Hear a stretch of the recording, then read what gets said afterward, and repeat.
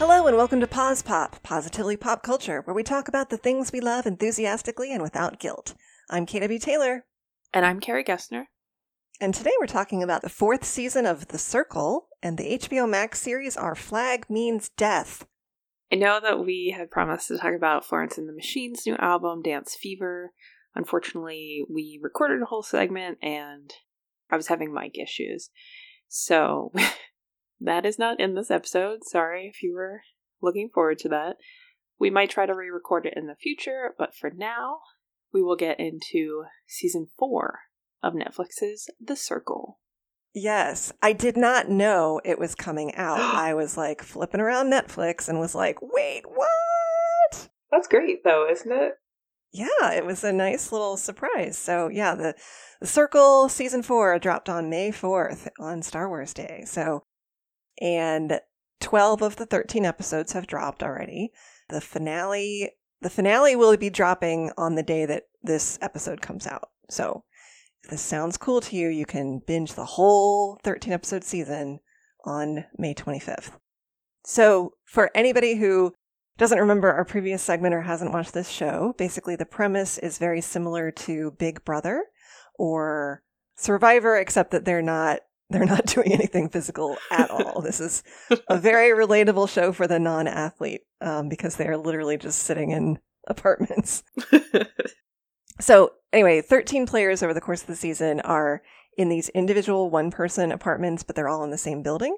But they can't talk to each other except through this fake social media app called The Circle. And most of the people are playing themselves and are being real, but several people are pretending to be somebody they're not, so they are catfish. So that's always kind of fun, and it's a little bit random. Like this season, there are, 5 catfish, but all the rest of the 13 people are themselves. Yeah. That seems like a lot.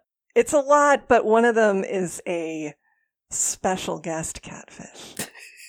Ooh. So I'm gonna go ahead and spoil something that happens in episode 2. So if you don't want to get any spoilers, you should stop listening right now. But basically, most of the people who are on this show are between 20 and there's been people up into their late 50s and stuff, but most of the players are late 20s, early 30s, okay? Mm-hmm. And in episode 2, the top-ranked player at that time, Frank, was allowed to choose one of 2 potential new players because sometimes people get blocked, but other people come on. So he had the option of choosing one of 2 different profiles of the person he wanted to bring on next. And he chose this guy named Jared, who was a 28-year-old children's author. Okay. Except Jared was actually being played by Emma Bunton and Mel B from the Spice Girls. That is so fun. So all through episode 2 through 5... they had a special challenge because they couldn't win the money. They were, celebrity ringers. Yeah. So their job was to misdirect who they were. And after a certain point, the rest of the players were told that one of the profiles was being played collectively by 2 members of the Spice Girls. And if they could not figure out who it was, then $50,000 would be added extra to the pot to make it $150,000. If they could not, or they could? If they could not, but they didn't know that. The players didn't know that. So the Spice Girls knew that the players were not supposed to figure out who they were, but the other players kind of thought they were supposed to figure out who it was. Oh, okay. Tricky. That was very tricky. And it was also very cute because a lot of the players were big Spice Girls fans. And some of the players were playing characters who they didn't think should know the Spice Girls. So one guy, whose name was John, who's actually 24, was playing his own 56-year-old mother, Carol. And he was like, oh, I know who the Spice Girls are. My mom probably would know who they are, but wouldn't care as much as me. Yeah. So he had to walk this fine line. This other guy, Alex, who's 28, but playing 22-year-old college student Nathan, was like, well, I know who the Spice Girls are, and I like them a lot. But Nathan is maybe too young to really appreciate them. So there was like trivia questions and like all this stuff. And so they had to really, you have to answer questions as your character. And this girl, Parker, who is 21, playing her own 56-year-old father, Paul, she really stumbled on, not the Spice Girl stuff, but like she had a lot of trouble knowing older references. So she was very much out of her depth playing this older person, even though it was her own dad. But people were very suspicious of Paul early on because he didn't seem like the age he was presenting as, you know? Yeah.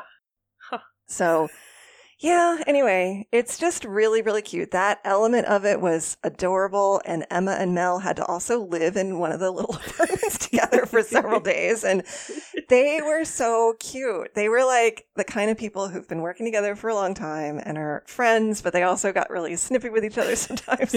And it's challenging to be two people playing one profile, right? Yes. So they had to collectively agree on the backstory of this Jared guy and everything about him and how they would answer every single message sent to them. They had to like agree on, and it was really stressful.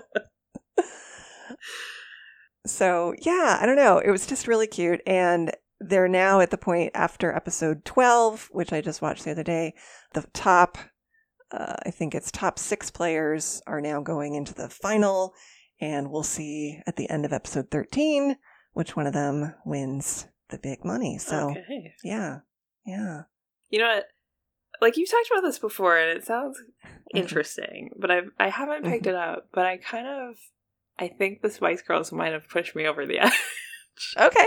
I think I the want to nice watch thing it. about it, watch just this season. Like, it's the gameplay is a little bit different every season. There's little twists and little novel games they play and stuff. And I'll tell you that the parts of the show every season that I like the best are there's like little games, little contests, little challenges that are like sometimes artistic in nature. There's little dance parties and stuff and little like rewards that different players or different parts of the team get. I like those a lot more than just watching them do conversations with each other. Yeah. That part can be kind of like, ugh, I don't know. This is a little bit boring. I don't need to see these people bond in text for that long.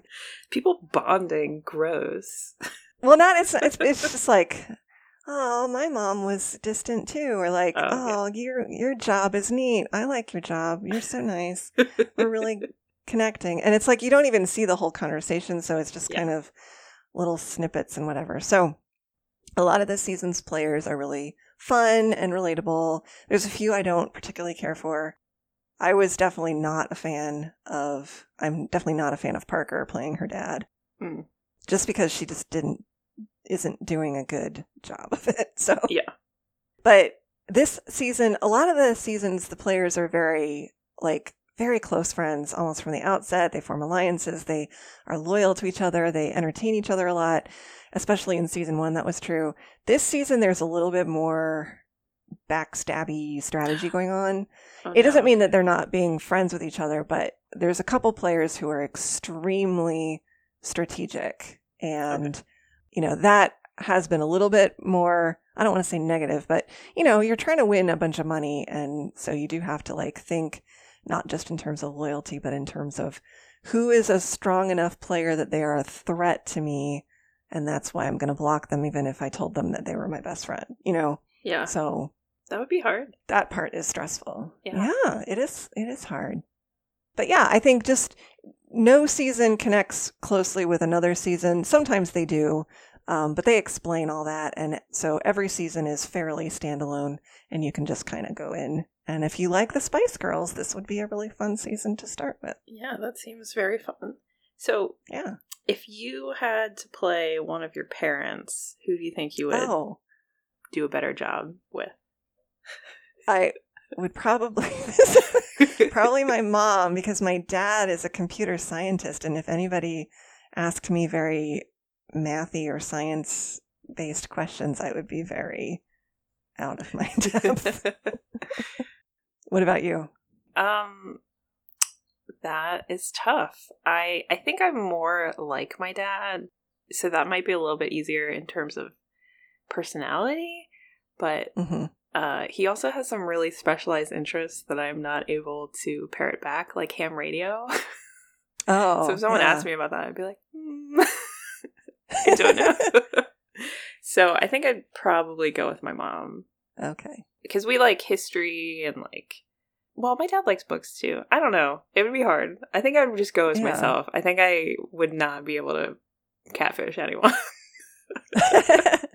I'm not actually sure, based on production, if they're allowed to always go as themselves. I think they are sometimes nudged to catfish. Yeah. Because the guy playing the slightly younger guy, he's struggling because this is just a fake profile. It's a fake character. He doesn't know a real Nathan. He's making the character up, but he's got all these photographs of someone who is cast as the fake Nathan. Okay. And in one of his pictures, this guy has a golf club and looks like he's playing golf, and Alex doesn't know anything about golf. Yeah. So somebody asked him some questions about golf, and he was like, oh no. So, like, if you're playing your own parent, you can shape the narrative as needed. But if you're playing like a fake person who's completely made up, but there are photographs that of like a model basically that you have to kind of go by, you are really at the whim of making sure that there's nothing in those pictures that would kind of out you, you know? Yeah. Like skills you don't have. So it's, that would be really challenging. That would be tough. I wonder if when you apply for the show, if there's something where you check, like, I want to play as myself, or I'm willing to play as a catfish or something like that. Yeah. I don't know. Yeah. I don't know. I do know. I think I read once that the people whose pictures are used for the catfish are other people who had applied to be on. Oh, okay. So, interesting. Unless you're playing someone you know, like your spouse or your parent or your sister or whatever. Right. So, and people who are catfishing in a purposeful way do seem to have justification for it. So it may be that they said, yes, I want to be a catfish. So I don't know.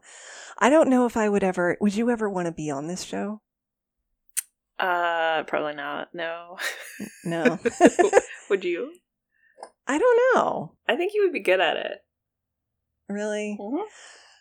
I don't think so. I mean, I think I might be good at it, but I don't like the part of being on television. So. Oh, well, yeah. That would be my big hang up too. Yeah. Although the big pro for me would be getting like kind of a vacation. Well, yeah. And actually, the apartment building is in London. They don't make that super clear. And there are international versions. This originally started as a British show. And so the apartment that they use in the American and the British and even all the international editions are all filmed in this same apartment building in London. So you get to go to London for at least a couple weeks. And you don't have and to if you go all the way to the end, it's going to be... And you don't have to go to work, and you might win $100,000 or $150,000 at the end of it. So. Yeah. I could like talk to people for 2 hours and read the rest of the time. Like that would be fun. You could. Apparently, they are allowed to watch Netflix in some of their downtime, but they're not allowed to have their own. You can't have your phone. You can't have any other internet. You can't talk to people from home. Okay. So that would be hard. Yeah, that would be hard. But like I remember that the first time we talked about this show, it was pre-COVID, and I was so like, oh, the isolation. And now I'm like, that part seems easy now. Yeah. If it's only like 2 or 3 weeks, that's totally doable, I think. Yeah. And you do have people to talk to. You've got the producers and you've got your other players to talk to. So you're not, it's kind of like what we've been dealing with for the past couple years. Oh, no, you do get to like, there are other rooms in the building that you're allowed to go to. Like there's a hot tub on the roof. There's a gym. There's a yoga room. There are so you're not only stuck in your 1-bedroom apartment. You've got time that you can go work out and get some air and sunshine and stuff. But, so that would be, the other thing is like, I wouldn't want to not go outside or only see my little, tiny apartment. And they have to cook for themselves. They get groceries, but they have to cook their own food and stuff. So. Yeah. But I mean, if you have time to do it, it sounds like they've got a lot of time. So. They've got a lot of time. And they can do their voice chats while cooking. Yeah. They've got a setup to be on the social media platform in every room of their apartment, including the bathroom. So they're always connected if there's an alert that comes up. So if you're in the kitchen, if you're in the living room, if you're in the bedroom, if you're in the bathroom, you've got access to the circle. So nice. You're never alone.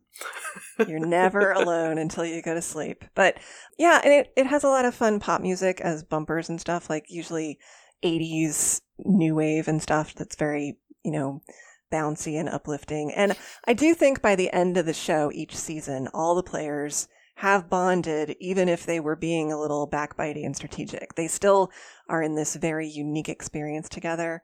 And in the last episode of each season, they all get to meet each other, the finalists, and it's always really emotional and really sweet. So, I don't know, it's weirdly heartwarming and I like it. So, no, that's cool. Yeah, it sounds interesting. And I've said before that I will give it a shot, but there's so much to watch. But I will actually give it a shot this time. Okay, cool. Well, we both started watching a kind of a totally different kind of show on HBO Max called Our Flag Means Death. Yes. So I've watched all but the season finale. Okay. And you've just watched the first couple episodes or the first episode and a half or so? Yeah, I haven't quite finished the second episode, but okay, I'm almost there. Okay. You want to give us just a little quick partial rundown of the setup and then I'll kind of continue that? Sure. Yeah. So we open on a pirate ship captained by Stede Bonnet, played by Rhys Darby. And I really liked the device they use, which is that he's sort of telling his story to a crew member. I think that crew member is Lucius, but you can correct me if I'm wrong, who's the only crew member who can read and write, and he's writing down the story as Stede dictates it. Mm-hmm. And he was a nobleman, I believe, who decided to take up piracy. So he's here on this ship with like this ragtag crew, and he knows nothing about piracy. Mm-hmm. He's not into violence or anything like that. He gets nervous when violence is imminent. And it's about this crew. At the beginning, the crew is considering a mutiny against Bonnet because he is not like a typical pirate captain, and they haven't really raked in any prizes yet or gone after any big ship or anything like that. But at the same time, he is giving them a weekly paycheck. So yeah.